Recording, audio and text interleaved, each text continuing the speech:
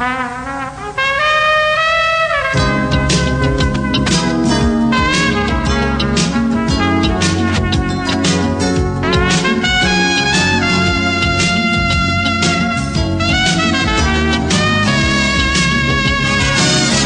to PI's Declassified, an inside look at the world of private investigators. Your host is Francie Kaler, a noted private investigator.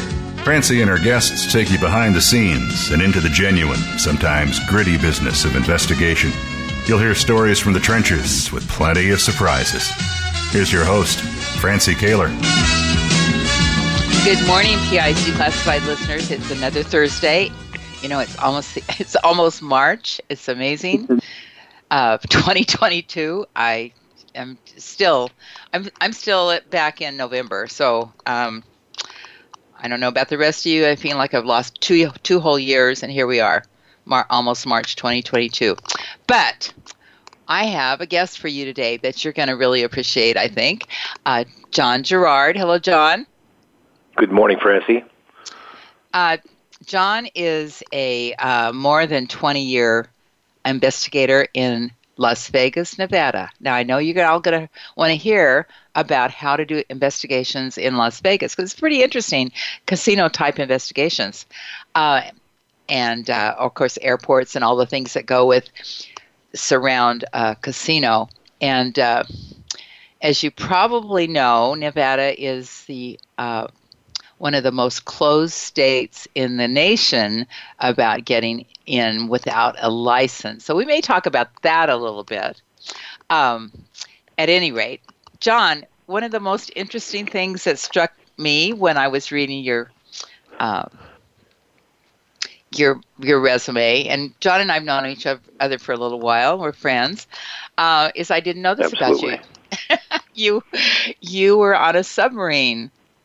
You were in the Navy and on a submarine. I didn't know that. Tell me about that. Well, we were on an SSBN, and I don't know what that is. It's a ballistic missile submarine. Okay. So those are the ones that go out and are quiet, and they're supposed to be undetected, so that if nuclear war happens, that we can do strategic bombing of any place in the world.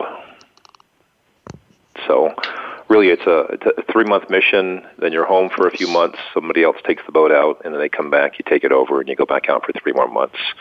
You just kind of go in the ocean, disappear, and it can be fun, monotonous, but imagine 175 guys going to sea and being alone. It gets a little crazy out there, but it's always fun.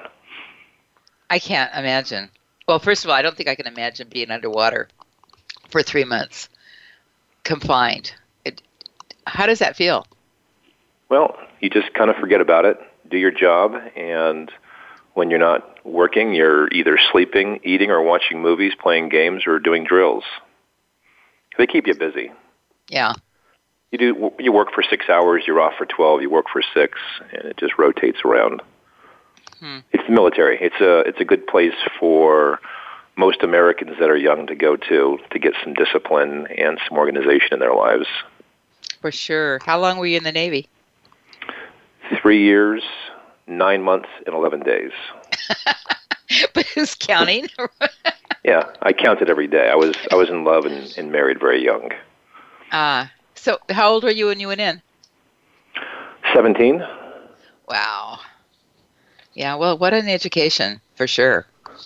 Yeah, growing up without, active parents and one missing parent, you don't have a lot of discipline, so either you realize you need help or you stay a knucklehead and go to jail. Why, and that's why I think we miss the draft a little bit, Yeah, we do. Because that did provide a lot of entry-level discipline for people that didn't have it. Young guys are pretty reckless, so it's a good place to go to get your feet underneath you. So I can't imagine you be reckless, John. You're so careful. God's good. He's helped me all out. Okay, that's great. So when did you become a PI? Oh, gosh, almost 30 years ago. Okay. my wife and I were taking care of boys for the state of Nevada through a nonprofit, and a neighbor of ours was a PI in the office complex we had our office at. And I just started striking up a conversation with him when I saw him from time to time, and he says, "If you want a job, come over here. I'll put you to work." Was that Ed Gladding? No, it was Ed Gladding's firm. It was Mark White. He was a non-equity partner at the time. Okay. Yeah, and Mark's still around. He's still doing some things, just a little bit less than he used to. And the Gladding and Michelle firm is still around as well, which is amazing. It is amazing. Good guys, good people. I really enjoyed working with them. I learned a lot. So did they? What we're going to talk about today is as investigating in casinos and that kind of thing. Did they do that kind of work, or was that something you developed? No, it was already in progress. Any type of investigation that came across Mark's desk was, taken in and assigned to staff. So I got exposure to that early on. Interesting. So I mentioned that Nevada is a difficult state for most of us private investigators that are outside of Nevada. I laugh at this because people are always trying to get investigations in Nevada, and of course you have to be licensed there, or you have to jump through a lot of hoops to enter the state as a private investigator. You want to talk about that a little bit? Yeah, if you aren't licensed here, you're supposed to develop a cooperative relationship with another firm that is licensed, and then you have to notify the PI board, put the Nevada investigative company on your insurance as an additional insured, and then you have express permission from the PI board. It takes, about a week to get set up, but it's not easy to do when you need a case covered right away. Particularly when you're on a hot surveillance going into the state. Yeah, no. We've met people at state line and taken over surveillance a number of times, or they get them here and then they contact us and we go over and take over for them. And a lot of guys just do the work here regardless. They don't care about the fines, and they really should. Yeah, I mean, it's pretty awesome, the fines, because they build up. You have, Yeah, your first offense is $2,500. Yeah. Second offense is $5,000. Your third offense is $10,000. Yeah. But on the other hand, there is a process now that you can work it out to go in the state, because there didn't used to be at all. That's correct. The executive director, Kevin Ingram, has tried to help other companies. Ultimately, he'd like you to get licensed here if you're going to do business here. Mm-hmm. Just keep things legitimate, keep things, within the fold. But also the licensing is very expensive. It's expensive, and it's not easy. There's a written test, and you have to have 5 years full-time experience that's verified. And after you pass the test, you go in front of the board. After, the board's doing a background on you, and if there's anything in your background, financial problems or anything, they'll question you in front of everybody who's there, the public, and the rest of the board, and either you pass or fail at that time. Wow. I don't know of any other state that has rules that are that strict.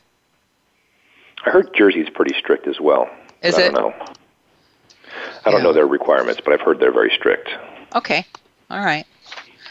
But you have kind of, I know you guys, your firm does a lot of different kinds of investigations because you've done them for me, but you kind of specialize in casinos and that kind of thing, right?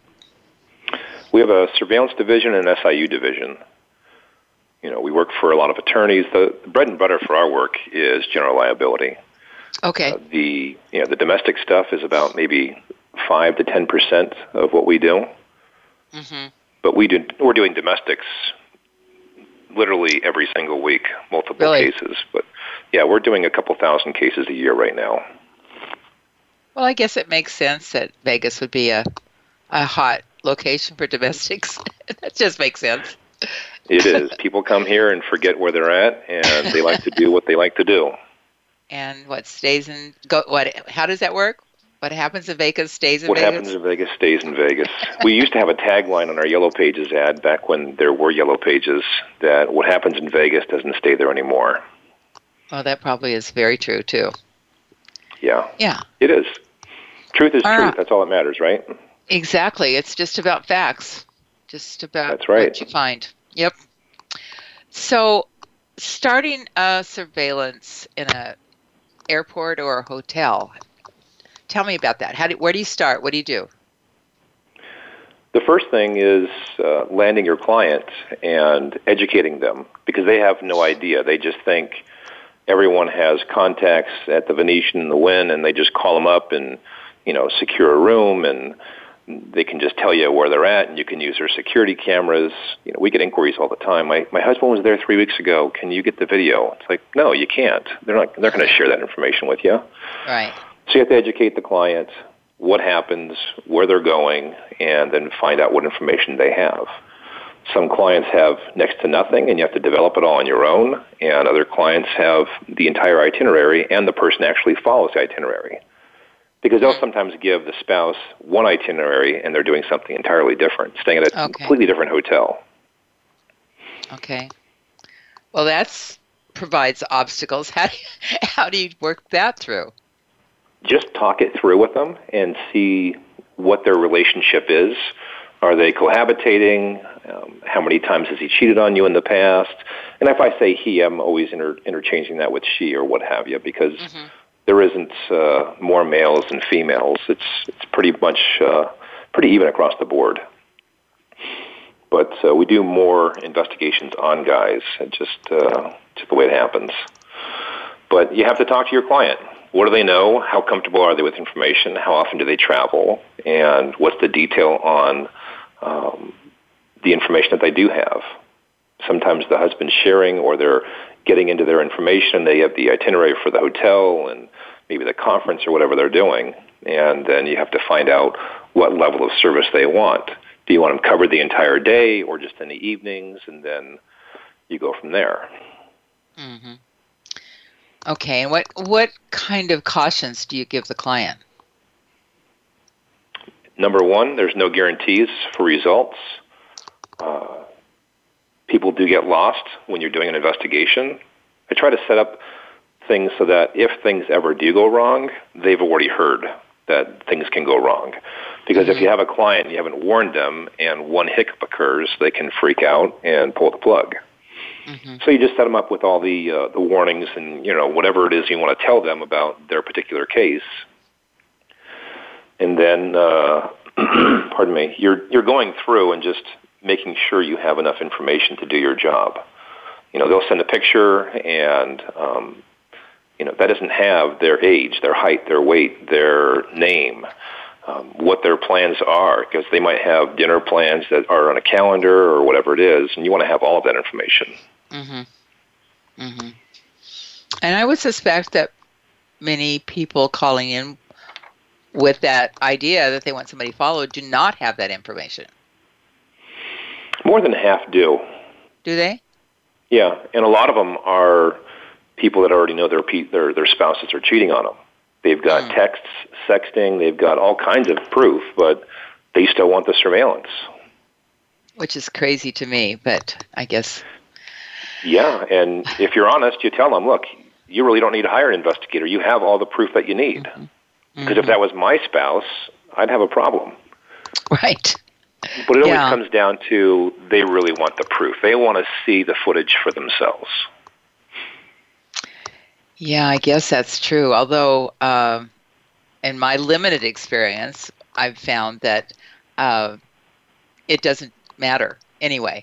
They want to have the proof, maybe to hold it over their head, but nothing happens. A lot of times that's true. Yeah, interesting. I've had the same clients for more than 10 years in domestic relations, and the spouse could be a serial cheater, and they just keep going, and they keep going. They just want to know. Who is he sleeping with? Who is she sleeping with right now? And they're sharing a bed already. Yeah. Yeah, that's weird. But it's odd. Okay. It is odd. Okay.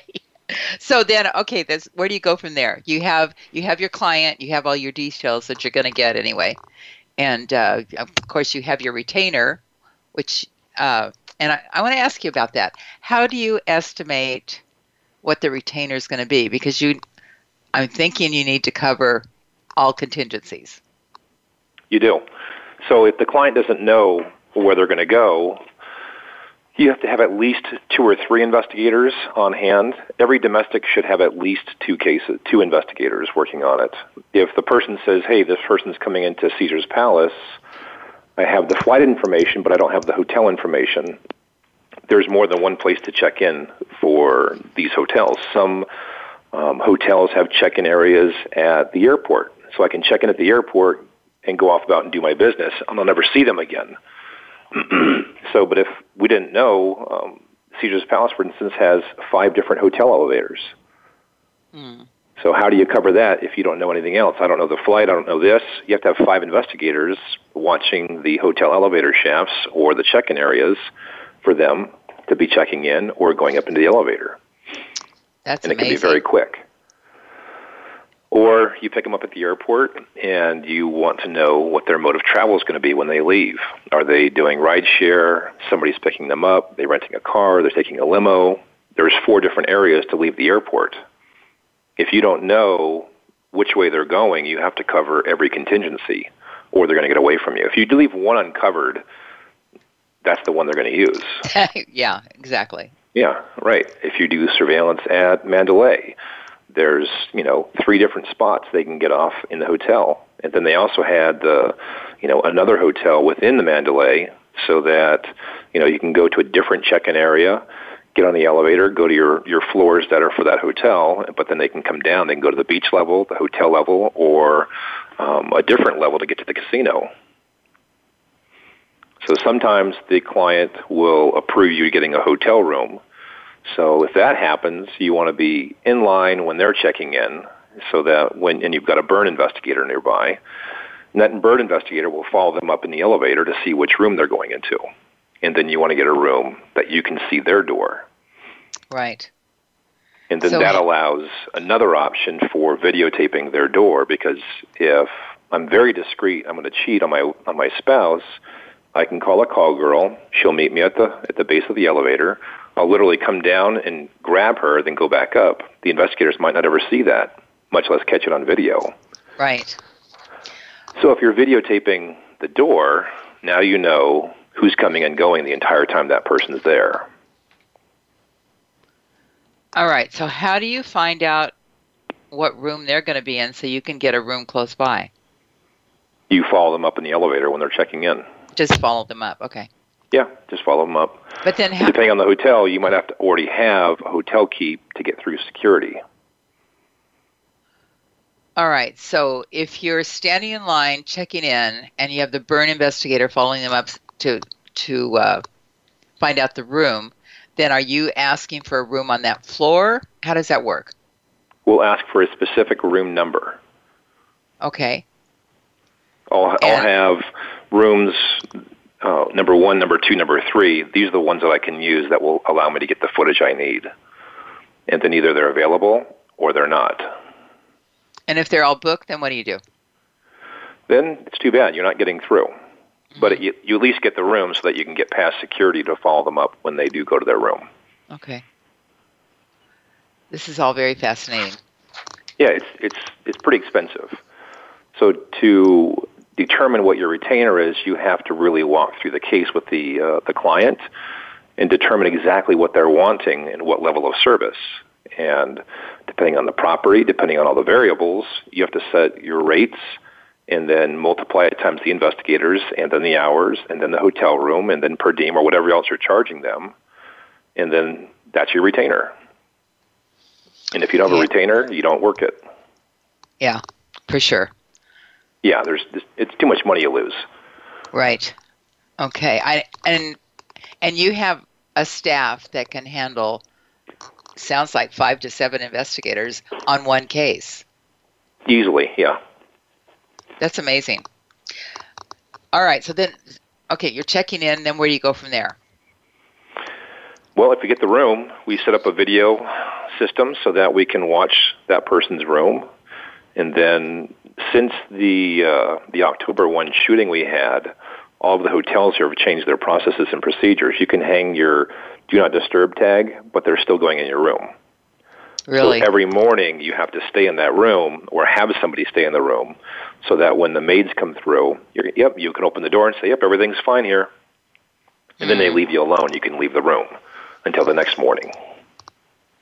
Wow. But then, you're running your camera the entire time, and you can check it each day for footage and see what you're catching so the client knows what's going on, and then the rest of the time you're tracking your target. And do you stay in daily contact with your client? Yeah, our assigned investigators are always in contact with the clients through whatever mode they are preferred, WhatsApp or whatever it is. Okay. WhatsApp because it's more confidential. It's encrypted, yeah. Okay. Yeah.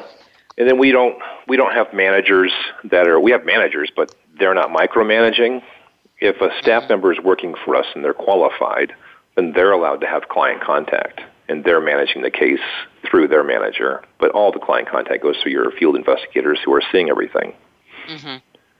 Otherwise, it's, let me find out if you got video. Then you call the investigator, then you're calling back the client.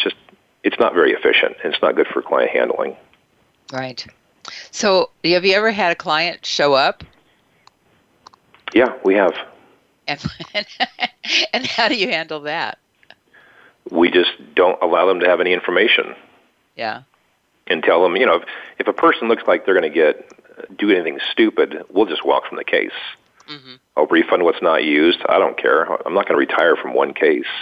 Right. But we're not going to play games with people. It's not smart. Yeah, I know of a situation like that. It gets pretty weird. Okay, so you mentioned to me that you have to know the intricate details of every property. So do you have maps of the hotels? How do you work that out? Personal knowledge. You have to spend time in the casinos. Okay. Which casinos are linked to which casinos, how the elevator system works, how many elevator banks there are. At the MGM, for example, they've got the main tower with 4 different elevator shafts, but in the front of the hotel, toward Las Vegas Boulevard, there's another set of elevators to a different set of rooms. And then within the property, by the shopping areas and some of the casino areas, there's also additional room doors where you can go into and get into rooms. And then on top of that, they also have the mansions. It sounds so complicated. I mean, just staying in a hotel in Las Vegas, you get lost. I can't even imagine doing what you're doing. It's astonishing to me. You have to have good people and good communications. Yeah. Yeah, for sure. And then how does construction affect everything? Construction changes everything. Yeah. At the airport or the hotels. Everything can change from one day to the next. Yeah. And I guess you're going to go out and pre-work cases and make sure you know what's going on every time you have a case. So, and that's something that's always going to be billed to the client anyways. Mm-hmm. And okay, so and how long does that take you to do that? The pre-investigation? Maybe an hour or two. Okay. An hour or two at the most, with travel time. And the case you were talking about where the person was at another hotel, how do you even find that out? If the spouse thought they were at one hotel and it turns out they were at another one, how do you either call every single property on the Strip based on what their level of influence is. I'm not going to call a weekly motel for a guy who stays at the Bellagio, but I'll call the Venetian, the Wynn, the Bellagio. I'll call the high-end hotels. Mm-hmm. And then you can just see if he's checked in or not. Right. You don't ask, has John Gerard checked in? You ask for John Gerard's room. And then when they connect you to his room, you have a good indication he could be there. So you always call it 2 or 3 more times just to make sure he is there. Do you find people check in with assumed names? Sometimes, yeah. Okay. Assume names, or they give instructions to the front desk not to put any phone calls through to their room or to confirm that they're there. Absolutely. Interesting. And the hotel follows those rules? Yes, they do. If you're a high roller, they'll do whatever you ask them to do. Yeah, interesting. They'll assign you a limo driver for the week or whatever it is your level of service requires. And when you were talking about the mansions, what is that? Tell me about that. different properties have mansions, or they have, uber nice rooms, and they're just really private. They have their own entrances, their own exits, different places to pick up from the limos. So you really need to know those properties. Okay. I'm fascinated with this, John, because I've never thought about the complications of doing an investigation like this in a property like you're talking about. It's just never crossed my radar. So it's really fascinating. It's a lot of fun. Well, yeah, particularly when you get what you're looking for. Well, yeah, and evading things. Hotel security, like at the Wynn, they have some of the best security, and they'll watch you. And if they figure out what you're doing, they'll 86 you from the property. And you can walk in the next day, and security's going to be standing there waiting for you. Really? They're really good. They've got facial ID that they actively use in their security departments. Okay, let's come back to that. We need to take a quick break. John, this is great. We'll come right back. The Internet's #1 talk station. #1 talk station. VoiceAmerica.com. PI Magazine is the most respected magazine of the professional investigator. We feature stories and articles on current trends and issues, equipment reviews, tips, and practical advice. Don't miss the new and exciting year in PI Magazine. Subscribe today at PIMagazine.com. Need to hire a private investigator? Ask for their professional association affiliations. When an investigator asks Francie Kaler about associations, she says to first join a state trade association. Francie belongs to the California Association of Licensed Investigators, or CALI. It's the largest association of its kind in the world. CALI's main focus is networking, training, and legislative advocacy. If you need a detective in California, contact CALI at cali-pi.org or call 1-800-350-CALI.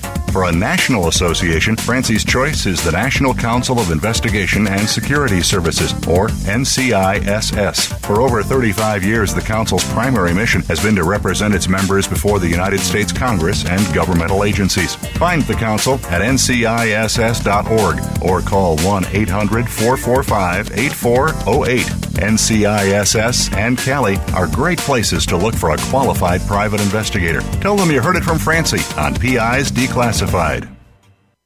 Ask the experts. Call toll-free right now, 1-866-472-5787. And ask our All-Star team to answer your question. That's 1-866-472-5787. Thank you for calling. VoiceAmerica.com.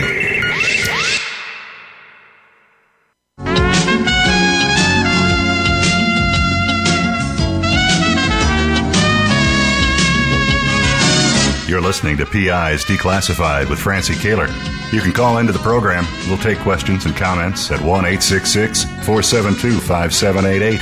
That's 1-866-472-5788. You can also email your question to Francie. Send it to francie@pisdeclassified.com. Now, here's Francie Kaler. My guest today is John Gerard. He's a private investigator in Las Vegas, Nevada, and we're just talking about investigating cheating spouses and casinos and hotel security and such. So tell me more about the Wynn, John. This is fascinating with their facial identification. Yeah, we've had investigators working on that property in particular. And, if they figured out that, you're using a covert camera or whatever it is, if you're viewing it, they can view whatever you're doing.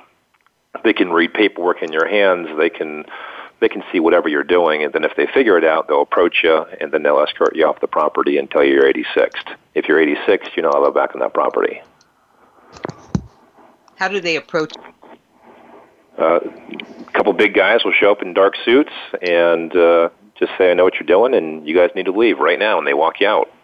No warning. So once you've been made, how does it work if you need to go back there on another case? That's not a big deal. Just you bring in new staff. Okay. Just rotate them out. Okay. At some Do a point turnover, rotate them. You're going to run out. No. No? Okay. No. No. Somebody made a mistake. Somebody did something they shouldn't have done. You don't review your covert camera on the hotel floor, the casino floor, because they're watching everything. Mm-hmm.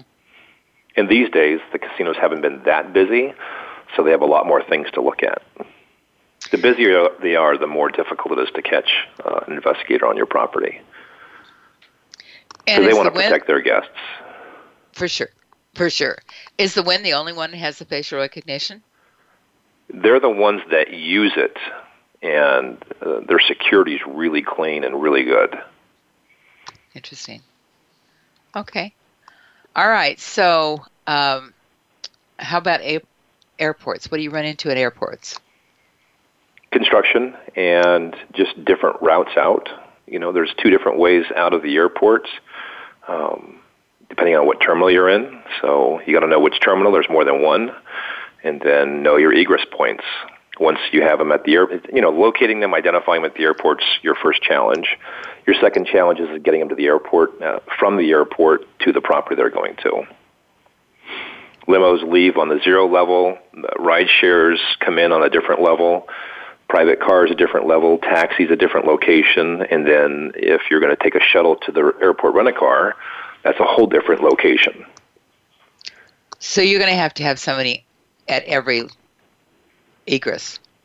Well, no, not necessarily. I need somebody, I need at least 2 guys inside to tag the guy and say, okay, that's my person.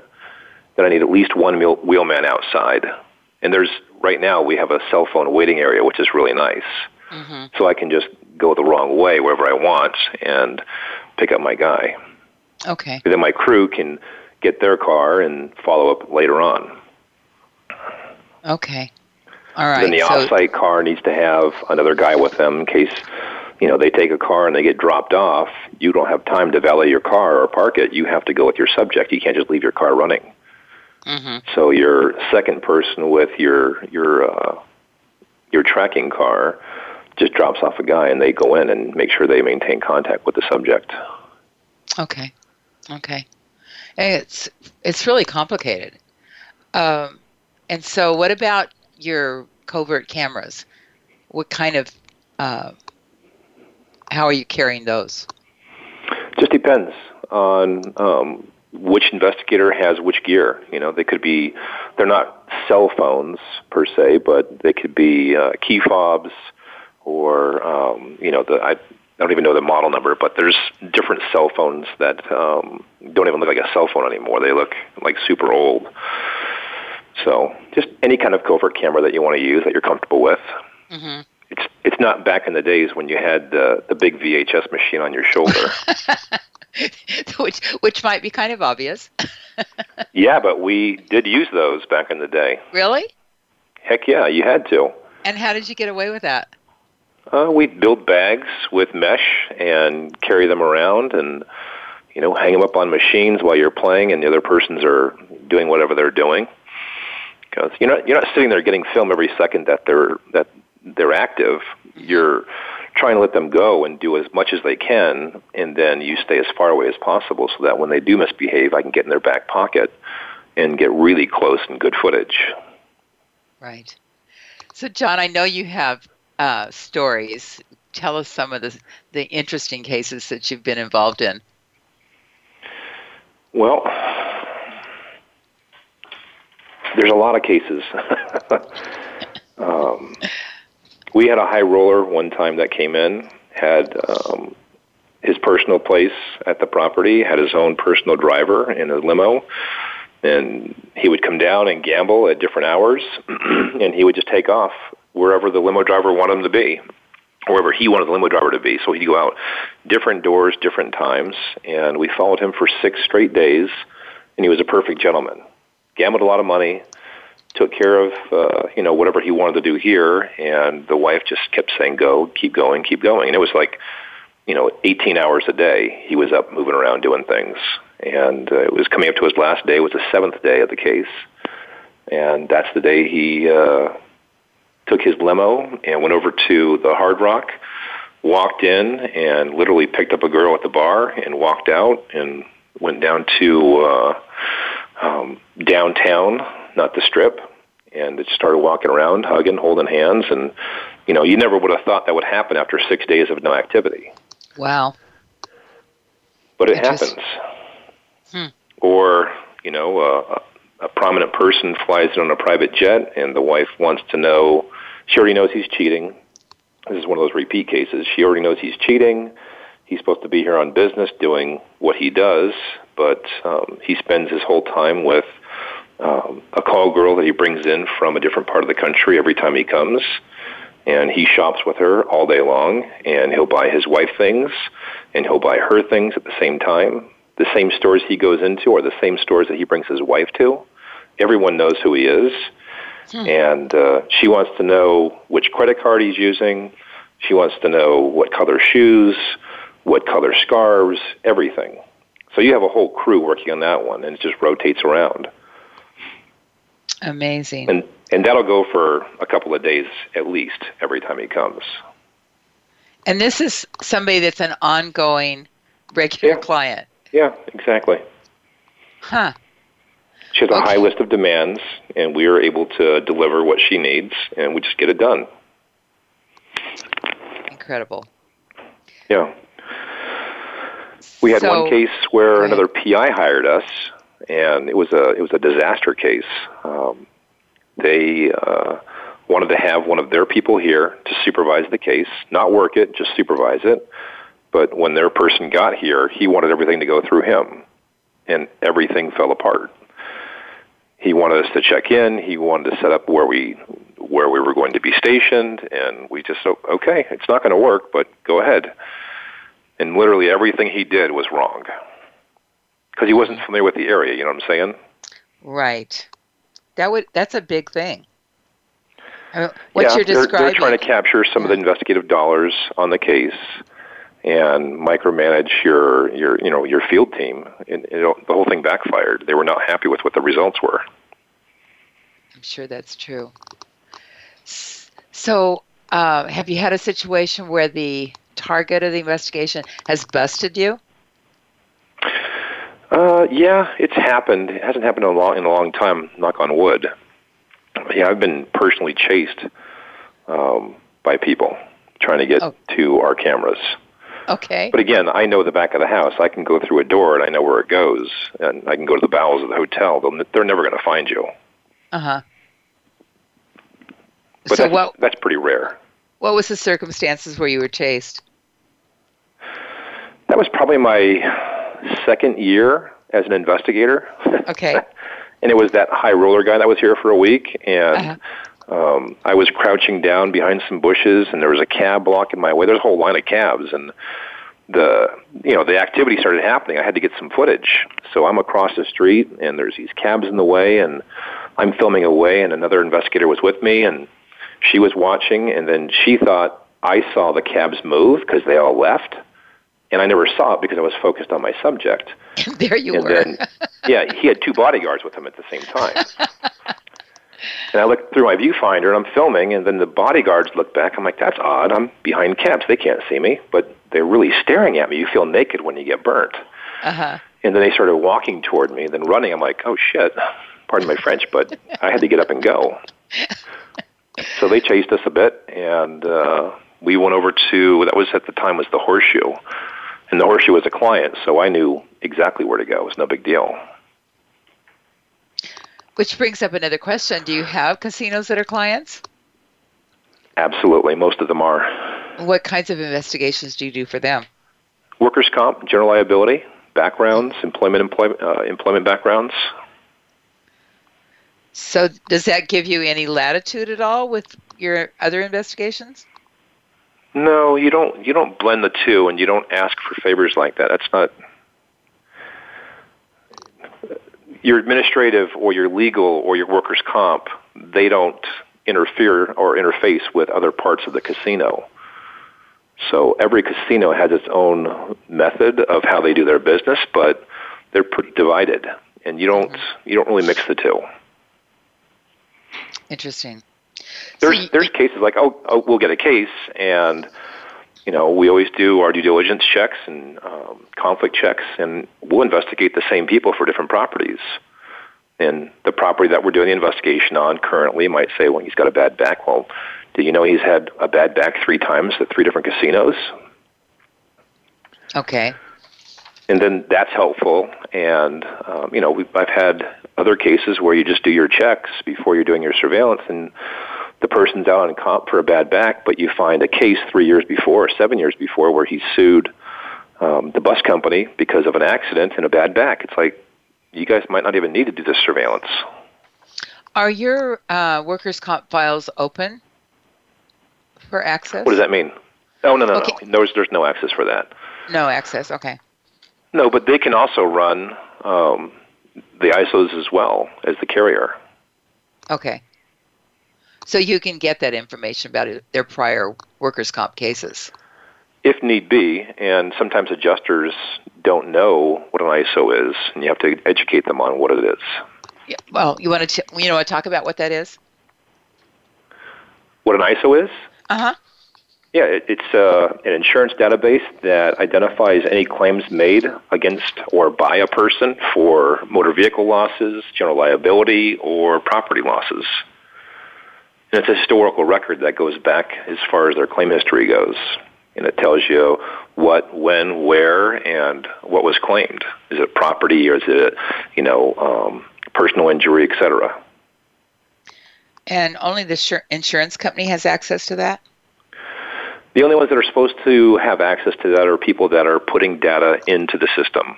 So if you file a new claim, you should, and you're part of the ISO system, you should have access to that data. Most claims adjusters should. Okay. If not all of them. Right. Okay. All right.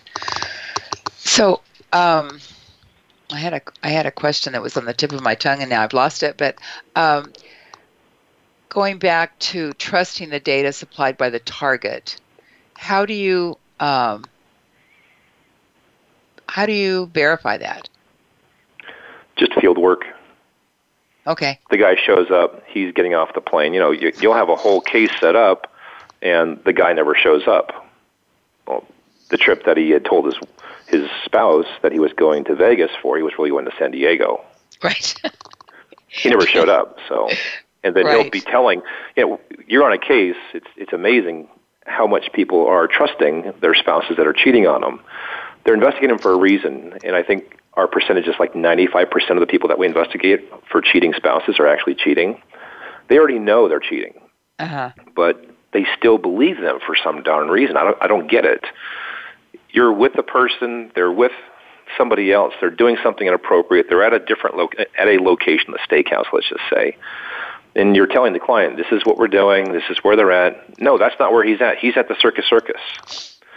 No, he's not. He's here. No, you're wrong. You're following the wrong person. So you have to send them, clips to show that the person's actually somewhere that they're claiming they aren't. Well, okay, so if they're telling you that you're following the wrong person, does that sometimes morph into, well, I'm not going to pay you anymore? No, I've already been paid. Yeah, it doesn't matter because I have a picture, I have other identifying factors for him, and we're following the guy. And I can send her a picture or him a picture and say, okay, that's your spouse. Yes, it is. Okay, well, we're not at the circus. We're at Steve Wynn's Steakhouse. And then they get pissed off at their spouse, not at us. Oh, well, how many times do they get angry with you guys? Not very often. Not very often? No, not very often. It's all, you got to communicate. You have to treat people the right way, and you're running a service, you're running a business, and they're going through some things, and you have to be, able to break news to people or just share the truth with them.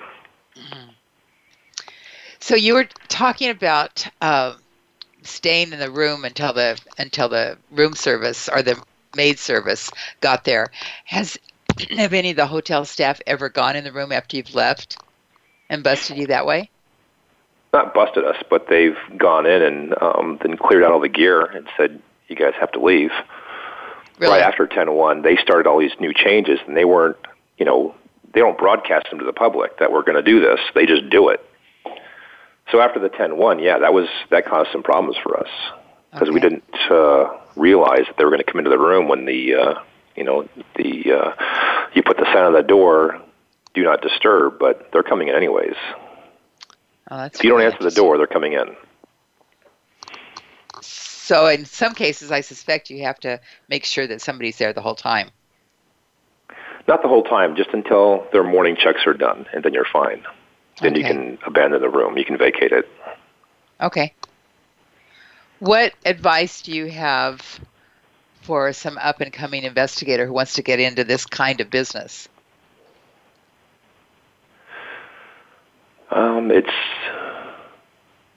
I won't say it's impossible, but it's very difficult to do by yourself. You need to build a team of people that you work with and communicate with and trust. And then, have the right gear, get the right training, get on with a good company, and, everything should take care of itself. I always found, Francie, that if you do the right thing, good things will follow. It doesn't mean bad things don't happen, but when you're doing the right thing day after day, you're going to be rewarded. That's good advice. Absolutely good advice. What do you see as the downfalls of doing this kind of investigation? I don't see any. No? No, there's no downsides. The downsides are that families break up, children grow up without parents. The underside of a person's character comes out when their spouse finds out what they're doing when they're not looking. The best measure of a person is not how they act in front of other people. It's how they act when they're by themselves. So it could be here, it can be, Vegas is known as Sin City. But I tell people all the time, you might be from North Dakota, South Dakota, whatever it is. You have the same things I have here. You've got gambling, you've got prostitution, you've got drugs. It's just on steroids in Vegas, that's all. Right. For sure. So what other kinds of things would you like to tell the listening audience? Do you have any you've talked about the high roller guy that comes there all the time with his own limo. What about others? Other cases? Yeah, other cases. Is there one that sticks in your mind that was really the outcome was different than you expected? No, it's the 5%ers are always the cases that are they're great in the sense that you can tell your client, look, your spouse has done everything right. There's nothing to be worried about with him when he's here in Vegas or she's here in Vegas. Some people are just paranoid and they're crazy and they're like, I need to know. I know he's cheating. I know she's cheating. Or, you do surveillance on somebody and there's beautiful people at the bar and they're not talking to them. They're on their phone or they're looking at the sports book. You can tell a person's intent by how they behave. Mm-hmm. Mm-hmm. There's beautiful women everywhere. There's beautiful guys here. It's a great place to come and play. So if you're bent toward that, you are, and it's where people imbibe on it. Or if you are just doing your thing and you're here for a conference and it's work, that's what you're doing. And the wife or the husband doesn't believe you. They believe that they're cheating, and nothing you say is going to change it. No, quite contrary. It's really in your delivery. It's not, hey, your spouse isn't cheating. It's your spouse hasn't done any of the things you're anticipating, and here's what he's actually been doing while he's here. Okay. And you explain the behavior. This is when he comes out. This is when he's doing these things. This is what he's doing here. This is what he's doing here. A gorgeous model walked by. He didn't even look at her. Mm-hmm. Or he looked at her and he looked at her in her face. Because you can watch a person's eyes, right? Right. I've been married for 36 years. If a gorgeous woman walks by and I look, and it happens, I'm a guy. Yeah. My wife will always track to the woman. It's like, oh, that's what he's looking at. Our wives know everything that we're doing. My husband and I have the same relationship. I just have to laugh. It is what it is, right? It is what it is. It's too funny. But if you're looking at that person, you're undressing them, your wife's going to check that stuff out too. And that's what you're conveying to your client. Yeah. He's really talkative. He's flirting with people, whatever it is. Yeah. Yeah, I mean, you're right. You can tell. You can tell what typically what the motives are by just observation. Yeah, just pay attention. Yeah. This is just so interesting to me, John. Thank you so much for sharing all this with us. But you had mentioned this subcontracted case that went bad. What do you tell other investigators that want to subcontract to you for a case in Vegas? Tell me what's the list of things you tell them? Well, I have standards on what we're going to accept, and our associate rate is what it is. I know in a lot of states I can hire an investigator for $35 or $50 an hour, and then I'm billing my client $100 or $150, whatever it is, so I'm making more than the investigator in the field. Mm-hmm. My preference is always to give my cases that I'm referring to an investigative company that can get the job done. I'm not dependent upon a case for my income. There's enough work everywhere where we live, and I don't care what city you're in, there should be enough work for you to do your job, to keep you alive, and for you to do very well if you're doing a good job. Mm-hmm. So if they want to pay my associate rate, which is not $50 an hour, then, that's what we're going to do. If they want to subcontract it and they want to pay a small rate, they need to talk to mom and pop down the street. Mm-hmm. I'm not doing it. And it's not about anything other than, look, you're going to want updates, you want this, you're going to have a whole laundry list of things that you want, but you want to pay me the least amount possible. I want to give you Cadillac service, and I want to get paid for my time. That's all. Yeah. Otherwise, you should find somebody else to sub it out to that's willing to go by your rules. I have rules for people that we sub work to. I don't sub that much work. If I'm subbing it, my client knows. And so the situation that you described where the guy wanted to be micromanaging everything, would you ever take a case like that again? No, we'd have to set it up differently. You live and learn, right? Mm-hmm. Yeah, for sure. I mean, I can't imagine what a disaster that could have been. It was a disaster. Right. Yeah, somebody doesn't know what they're doing.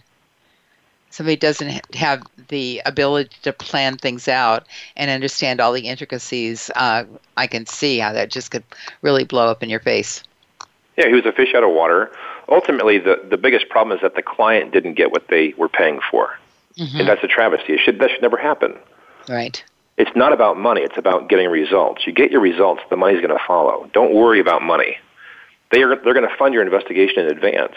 Now your job is to get the results. Right. You need to give them what they paid for. Exactly right. Yeah, just don't break the law. Don't do stupid things. Don't, expose them to liability. Can you go in the hotel room and check around? I'm like, absolutely not. It's completely illegal. Put a camera in the hotel room. That's another question. No. Yeah, no. No. This is great, John. Thank you so much. We're at the end of our hour, but you certainly Thank you for having me, Francie. It was really nice. Yeah, you educated me for sure, and I know you've educated others. I appreciate you being on the show. I appreciate you, and you have a great day. Thank you, and to the rest of you, it's PI's Declassified. I'm Francie Kaler. Thanks for listening. You've been listening to PI's Declassified with your host, Francie Kaler. Tune in every Thursday at noon Eastern Time. That's 9 a.m. for you West Coast listeners. PI's Declassified explores stories of deceit, mystery, and detectives unraveling the truth. Every Thursday at noon Eastern, 9 a.m. Pacific Time here on the Voice America Variety Channel.